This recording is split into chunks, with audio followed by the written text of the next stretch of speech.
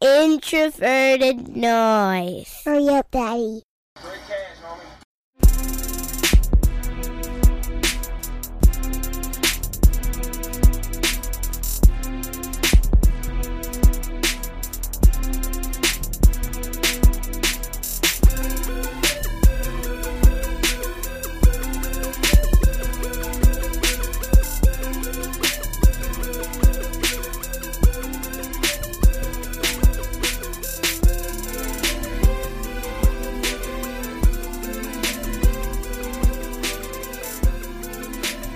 All right, and welcome back to another episode of the Pocket Protectors Podcast. I am your host, Jason Brown. You can find me on Twitter at BrownJason. And it's been a little while. I will take the blame for this one. I was out of town. I was doing some training, wasn't able to get on the computer to record with these wonderful gentlemen, but we're back here to get you ready for the final stretch of the season. And I'm joined, as always, with two of the smartest men on all of the internet. My man, fresh off the radio in Las Vegas, Dr. Eric Eager. My man, how you doing? How you been? I'm doing great. Vikings had a nice little bye week. We also had a bye week from winning any of our bets this week, so that was fun. But the interesting thing will be this Monday night, man. I think the Vikings are a little underrated going into this matchup with the Seahawks. Oh boy, well, we'll definitely have to talk about that. And my man, the most wholesome gentleman on all of Vikings Twitter, who has added video editor to his his large list of internet accolades, which are aficionado, nerd, graphic designer, and now Kirk Cousins highlight video editor. Nick, my man, how you doing? Yeah, it's amazing the lengths you'll go to just to make a better meme for your online profile. But yeah, it's good. This is the best part of the NFL season because we've got a lot of really good games coming up. I feel like it's kind of all gravy for the Vikings because the NFC playoff spots are all kind of locked in now. I guess there's a possibility the Eagles could win the NFC East, but otherwise, Vikings, they're probably locked in at least at the 6th seed at worst. So, especially given the Rams loss last night. So, anything from here on out, just kind of the pressure's on from wanting to get home field advantage and especially a bye. But at this point, it's kind of like we're at least going to be able to make the dance. So. It'll be fun to see how it all shakes out in the final dramatic finale to the season. My favorite part about you adding Vikings video highlight editor to your online profile was that people thought that it was you rapping in that song that you chose for a little while. Hey, you don't know it wasn't. Oh, But the best part about that Kirk Cousins highlight video is like you don't know how seriously to take it because it's like. It's like the song is actually pretty legit, but just because it's Kirk Cousins, we've entered like post-ironic territory, but we're not sure if we're memeing anymore because he's actually playing really well. So it's fun. The memes will never die, ever. They can't. But we're gonna jump into it because, like you said, the Vikings are playing well. Kirk Cousins is playing pretty well. Eric is saying nice things about the Vikings. Vikings underrated. I mean, we definitely got to talk about that. So with some things that happened, a team that we don't love so much went out and had a result that we very much love to see, and it's kind of shaking things up. Like you said, changed the playoff picture a little bit from what maybe we thought it was going to look like. So as we come down the stretch, Eric, talk to me, man. NFC North looks to be anyone's ball game now. What do the numbers say? Do the Vikings have a chance? Are we going to be the team that comes out on top in the NFC North?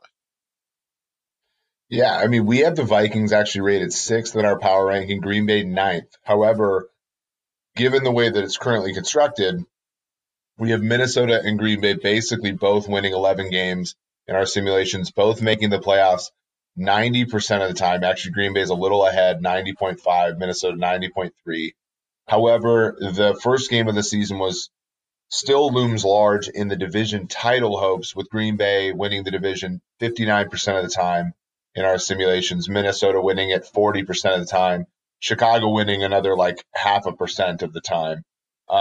So the Vikings are obviously in a driver's seat to make the playoffs in the NFC, but they have some ground to make up on Green Bay. And I think what's important, if you look at Green Bay's schedule, they basically only play one good team the rest of the year, and that's Minnesota at US Bank Stadium. So if I'm a Vikings fan, I'm thinking, okay, we want to win the NFC North. You sort of think about that, and if you look at the 3 losses that Minnesota has, the 2 division losses are really going to sting if, for example, both teams can't win out. But let's say Minnesota wins out and Green Bay only loses to Minnesota, then I believe, given the fact that Minnesota will have had 2 NFC losses, Green Bay will have had 2 NFC losses. It goes down to the tiebreaker, which is division, and Minnesota would be 4-2 in the NFC North. Green Bay would be 5-1, and that would be the tiebreaker. So that's why both teams basically have the same opportunity to win the same number of games and go to the playoffs, but Green Bay still holds a sizable advantage in terms of the division title because of their easy schedule and the fact that they hold a decent number of tiebreakers with the Vikings.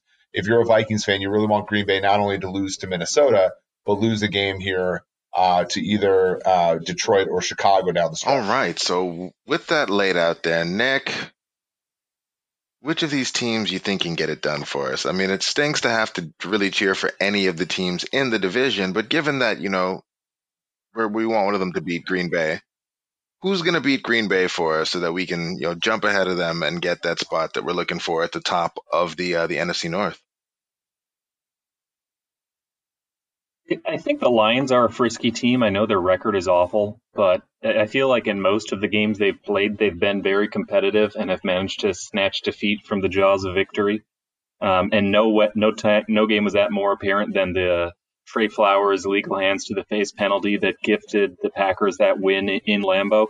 Week 17, they're coming back and they're playing in at Ford Field. So I think that could be an interesting one. I have less confidence in Washington or the Giants or the Bears coming to Green Bay with Mitch Trubisky and having any of those teams. I mean, an upset's possible.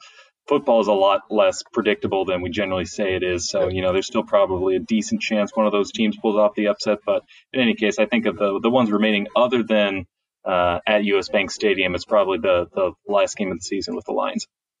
Yeah, the hard part about the last game of the season with the Lions is that there is a pretty good chance that Detroit is going to shut Matt Stafford down for the season with the back injury, given that they're 3-7-1 and you're talking about broken bones in his back. There's a chance that Jeff Driscoll might not even play this week, and we're going to see David Blow, or whatever his name is.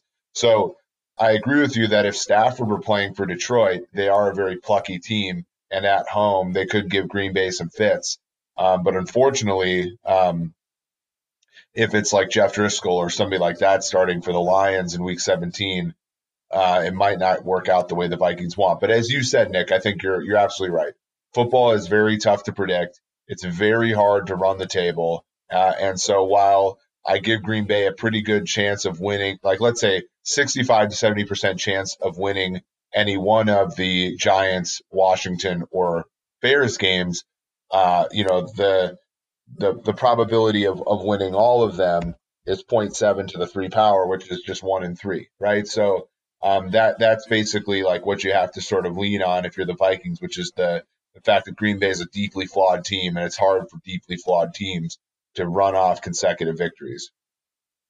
Yeah, so Eric, kind of tongue in cheek, I had asked you early in the season if Aaron Rodgers was washed, and you gave the right answer then.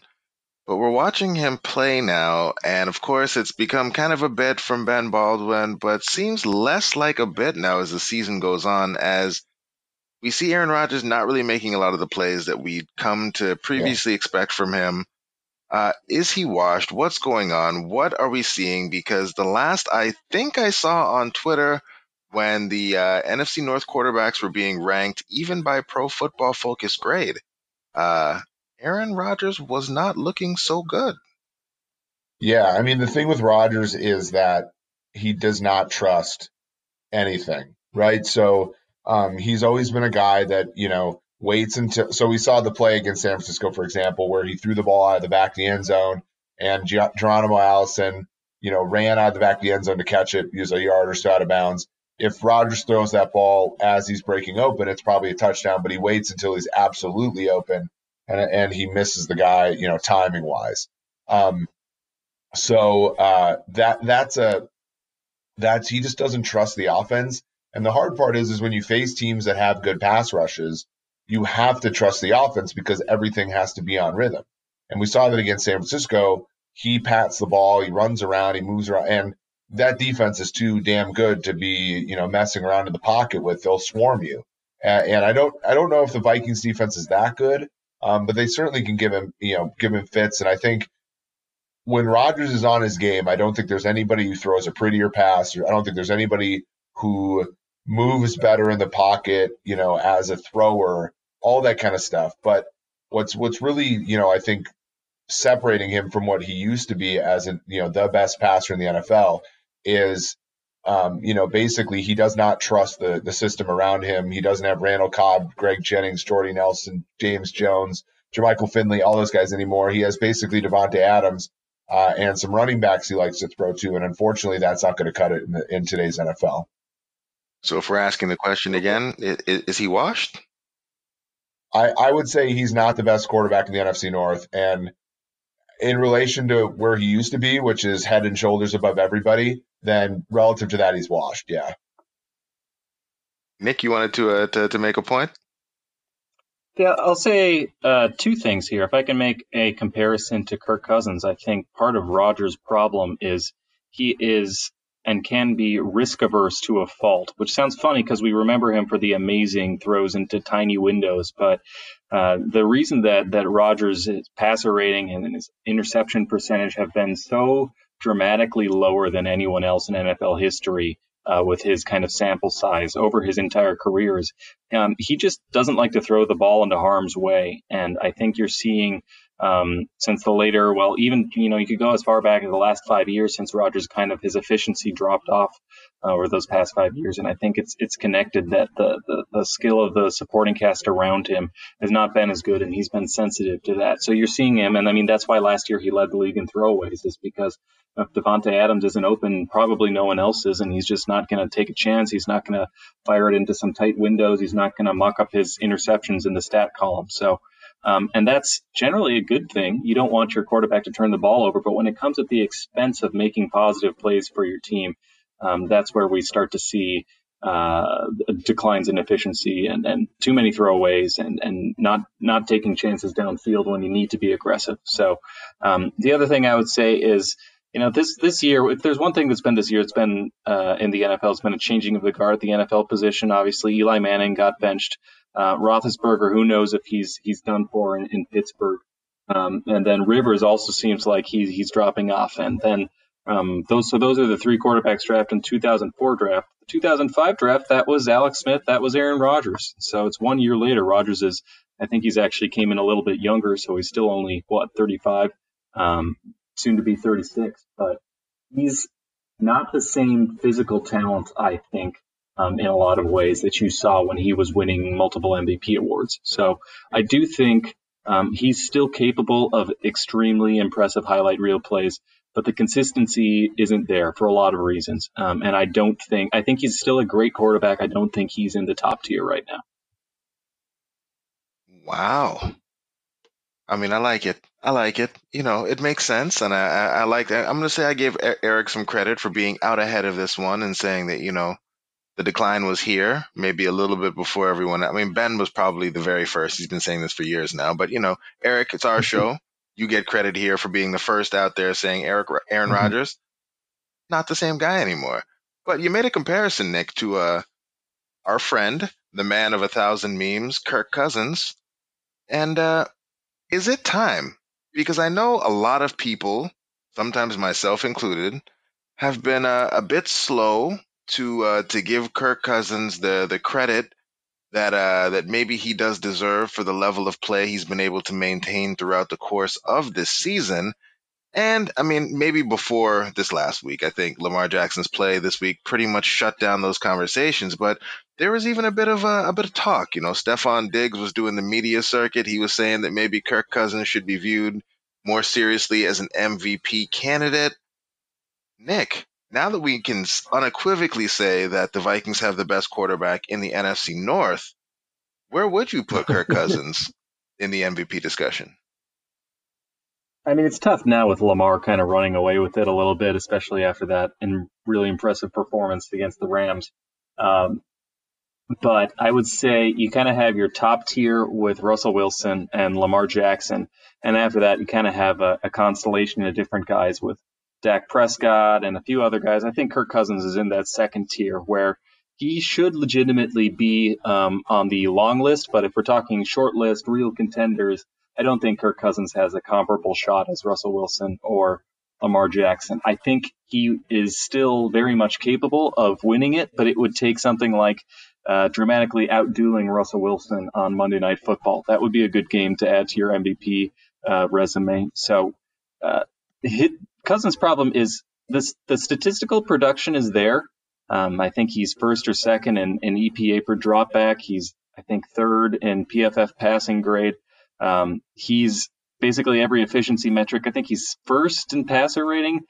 He's crushing it. He's first in completion percentage above expectation from Next Gen Stats. So a lot of the predictive and the best descriptive results that kind of tell you which quarterbacks are playing winning football, Cousins is atop with all the other MVP candidates on every stat column. But the problem is he's facing the headwinds of being Kirk Cousins and having this reputation as this marginal, borderline franchise quarterback kind of guy. And so you see this kind of seasons, I don't want to compare him to Andy Dalton, but it's kind of like Andy Dalton back in, 2015, where everything was kind of going right and people just weren't sure, even though it was the best passing offense in football for a while there, just aren't sure if they're ready to buy in. Or to compare it again to someone we're familiar with, Case Keenum in 2017, people just aren't quite ready to buy in, even if all the numbers are there. So those are some headwinds to face. But I think if you're actually watching the games, Cousins throws as, this isn't a Case Keenum situation because he is really playing elite football. Regardless of what kind of quarterback he's been in the past, the throws he's making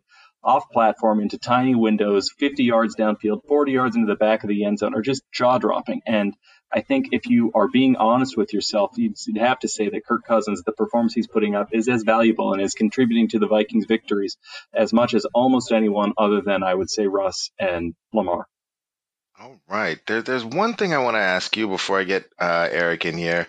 How are we feeling? Because there have been these points, even the last game where we can speak to where there are these valleys for Kirk in game where it doesn't look as dominant as maybe some of these other guys have looked over the course of the season, where it looks a little shaky, where Kirk maybe doesn't seem as as confident in his skills. When those things are happening, or the Vikings seem to go into a shell and they're playing that very conservative game, are you putting more of that on play calling and scheme, or are you looking at that as just, maybe current Kirk fighting against past Kirk? Like, Nick, when you're looking at those things where, there are those periods of times where Kirk seems to kind of go into a shell a little bit, what are you attributing that to?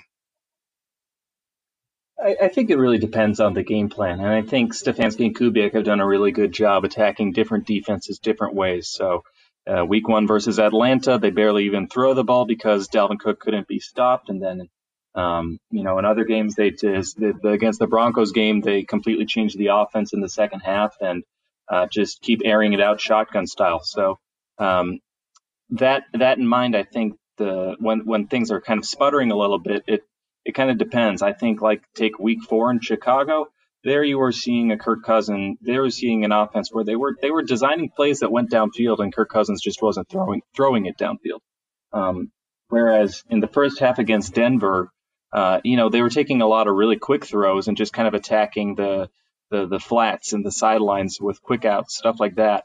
And that wasn't Kirk being Cousins being conservative. You might look at his average depth of target after the game and think, wow, he was really being conservative, taking checkdowns. No, that's just kind of they were designed. That Denver defense is really good, and one of the best ways to attack a defense that kind of has everywhere covered is just to take quick stuff to the flats.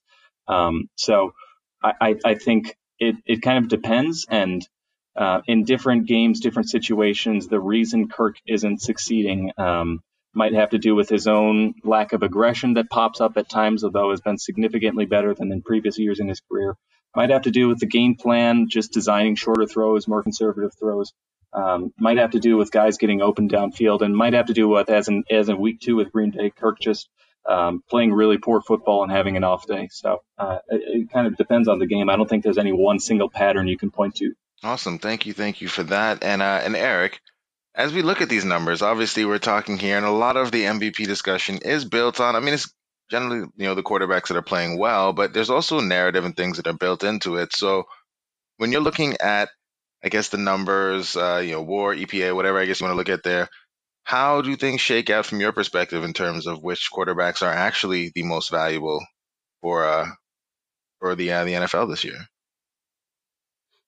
Yeah, I mean, to me, it's a one-man race, unfortunately. I was digging into the Ravens today, and it's one of those things where I think a lot of that offense deserves a lot of credit. And unfortunately, what that does is it takes a little bit of credit away from Lamar Jackson, who's been awesome.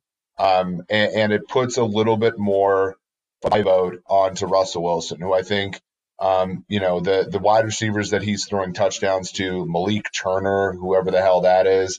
Obviously, Josh Gordon is, coming off of, being exiled again. Tyler Lockett's had, injuries throughout the year. And then, they don't really have a tight end on their team. And he's still, the Seahawks are 9-2. And despite all those things. So for me, I would say it's Russell Wilson, and then a few rungs down, you got to go with players like Dak Prescott, players like Lamar Jackson, and then deeply in the conversation, I would say it would be Kirk Cousins. And then before last week happened, I think you also had to make a case for Derek Carr. That as we know, the Raiders team is horrible. And a combination of Gruden and Carr got that team to 2 games above 500 going into last week. I think he's firmly out of it now after how badly he played last game. But yeah, I think Kirk is in the top 5 for sure, and a guy that you really have to consider. If the Vikings win out, go 13-3, and they get a bye in the first round, I think he's obviously in the conversation. All right. So Eric, last thing I wanted to talk to you, obviously Nick as well, but I'll start with you on this one, Eric. The last refuge of the Kirk Cousins hater is he's being helped by scheme. They're doing too many things in the scheme to mask his deficiencies, and thus we shouldn't give Kirk Cousins full credit for what he is doing. It's not real. It's like Jared Goff in years past, or other, quote unquote gimmicky type offenses, and it's not actually Kirk's skill. It's Kubiak, it's Stefanski, it's play action.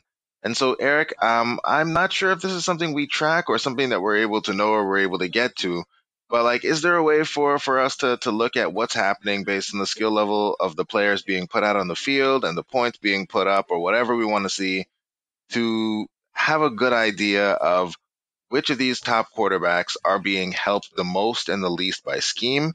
And is this argument about scheme maybe making us overvalue what Kirk Cousins is doing something that is actually valid?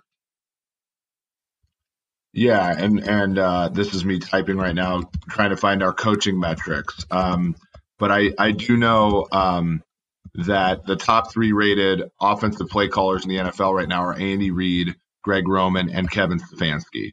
Kellen Moore was that high going in to basically the first month of the season, but he has fallen off a little bit. But yeah, using PFF grades, you can basically say, okay, how well should this offense have performed in a basically given this set of players, and how well did they perform? And you can take that difference, throw out some noise in there and get a pretty decent idea. And these are the coaches you get. Yeah. So Reid, Roman, Stefanski, Kellen Moore, Cliff Kingsbury, Sean Payton, and our old friend Norv Turner. So those are the guys that are getting the most out of their basically their players this season, and that seems to make a lot of sense. As teams that are sort of overperforming. Obviously, Reed, Patrick Mahomes is awesome, but he also had the 2 games with Matt Moore. Stefanski, Moore, Kingsbury. Kingsbury took an Arizona team that was the worst offense in the NFL to an offense that is pretty representable week to week now. And obviously Sean Payton, as much as we love Teddy Bridgewater, going 5-0 with Teddy is running above expectation. So that seems to be, I think, directionally correct. We're seeing up, obviously plus play out of Lamar Jackson. We're seeing plus play out of Kirk, obviously, and Kyler Murray as well as Dak Prescott, and that can be attributed, I think, a decent amount to coaching. So I know that we've talked earlier about coaching being something that is or can be a bit volatile. So as we look forward, or you project, or some of the conversations that are already starting in terms of extending Kirk Cousins and things like that. So given the priors we have on Kirk Cousins and the help, I guess we can say that he's getting currently from Stefanski, Nick, I guess what are your thoughts on maybe not this season, but how we should project or how we should think of Kirk Cousins moving forward, given how he's playing now, what we've known of him in the past, and what we think we know about coaching and how volatile it can be from year to year? Yeah, it's a great question. And it really gets at, I think, what's going to be the big decision for the Vikings this offseason is do they try and extend Kirk Cousins? The Vikings like to extend players before they enter into their final year in that offseason. So it'll be kind of a key decision point for the team is this, are they going to ride things out with Kirk Cousins, or are they going to be drafting a quarterback early, or maybe some combination of the two? So it's a really interesting question to think about and think about, say, if Kevin Stefanski leaves for the Falcons or wherever else he might wind up next year. Do we feel confident that Kirk Cousins can repeat this performance with somebody else as his offensive coordinator? I think you definitely have to be a little leery just based on, Kirk Cousins he's not a young quarterback. We have a significant body of evidence to say, here are some things that Kirk Cousins does well. Here are some things that Kirk Cousins doesn't do well. And I think if you're looking at his pro scouting report, there are a few things that you would say are a little bit better. He's probably been a little bit more accurate than I had previously expected him. Watching his Washington tape, I thought he was good. But in the past couple of years, we've really seen I don't think it's an exaggeration to say elite accuracy. He's been one of the most accurate quarterbacks in the NFL, and that's over 2 years. So that's something that's good to see. He's been better under pressure, and his passing statistics under pressure have been particularly impressive. But I think on film, he's been a little bit better. You still worry a little bit about the fumbles. You worry a little bit about sometimes he doesn't sense blindside pressure, or sometimes he doesn't. Against interior pressure, he doesn't really know what to do. Where Tom Brady or Drew Brees would just sort of sidestep and navigate a condensed pocket, Cousins kind of won't. So that kind of gives you some pause.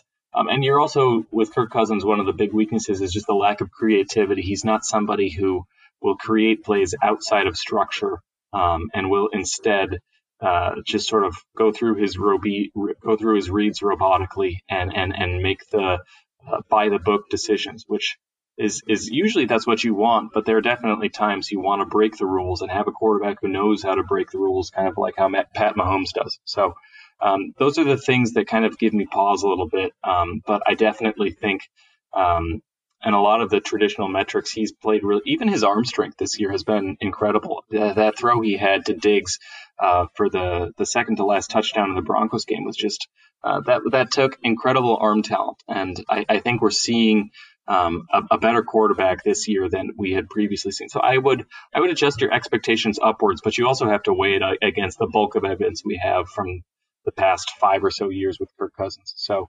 I don't know where that ultimately lands him. I would nudge him up probably in the top 10 quarterback discussion going into 2020. I don't think you should expect him to repeat everything that kind of just came together to go right for him this year. So I wouldn't put him top 5. I wouldn't expect him to be a perennial MVP candidate. I do think he's probably going to continue to play like a top 10 quarterback in a lot of the efficiency metrics and a lot of the PFF grading, maybe.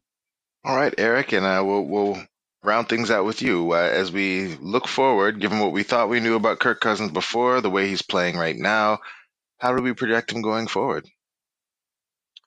Well, I think he continues the way he's going this season. I would say moving forward after this season, depending upon what happens. To me, I think you make the decision about Kirk Cousins after you make the decision about Stefanski, or that decision is made for you. For me, and I said this on Score North, I've said this I think on my own podcast. For me, if I'm the Vikings and it's a decision about extending the Zimmer tenure or losing Stefanski, I'm taking Stefanski because of just the way in which how limited you are if you're a defense first team and how committed Mike Zimmer is to keeping the defense at a certain level, sometimes at the detriment of the offense in terms of free agency and the draft and so forth. So if Stefanski's around as the offensive coordinator, well paid, or he's the head coach, I would make the decision to keep Kirk around for a little bit longer. If not, I think it muddies the decision making. And I know that that's like kind of galaxy brain or maybe inappropriate to say, but that to me is the approach I would take. All right, well there it is. That is it. That is all. Before we get out of here, Nick, anything we should be on the lookout for? You chopping anything else up to get us ready for this upcoming week? Any articles? What's going on? Anything you cooking?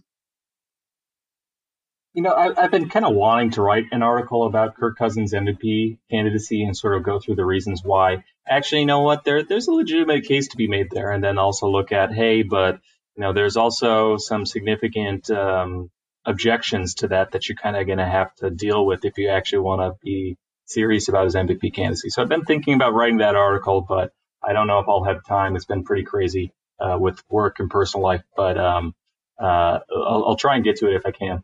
All right, and Eric, have you added any new offerings to your ever-growing portfolio of media responsibilities?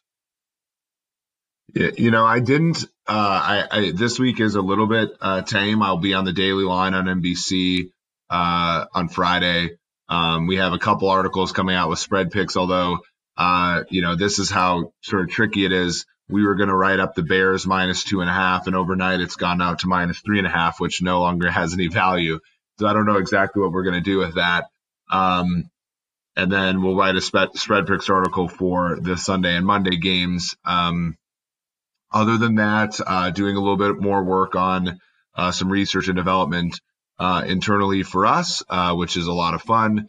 And doing some projects for some NFL teams, so for some teams this week. So that's exciting stuff. You get to, some of these teams I think are, full speed ahead towards the playoffs, and other teams realize that they don't have a whole lot left. So they're starting to think about the off season. So, I'm excited for the game Monday. I think it'll be awesome to see our Vikings in action against a team that I think is pretty flawed, but has the best quarterback in the NFL. So it'll be a fun week of football, guys. All right. And I guess last thing, keep lying saying the last thing here. Just one word answer. Eric, Vikings get it done? Yeah. Let's just go with it. Let's go with the Vikings. All right. And Nick, same question to you. Do the Vikings get it done? Yeah, I think so. All right. Well, there it is. Look at you guys. Nick goes with Jeff Dubay. Jeff Dubay back in the day. Yeah, I think so. Yeah, we started off here, with positivity. Eric saying the Vikings are a bit underrated. You hear that, Flip? Eric said nice things about the Vikings. Round it out, bring it all the way home. And I heard a guarantee of victory. That's all I heard. So, listeners, as always, thanks for sticking with us. Gentlemen, thanks for making the time. And, we will talk to you soon. Have a good one.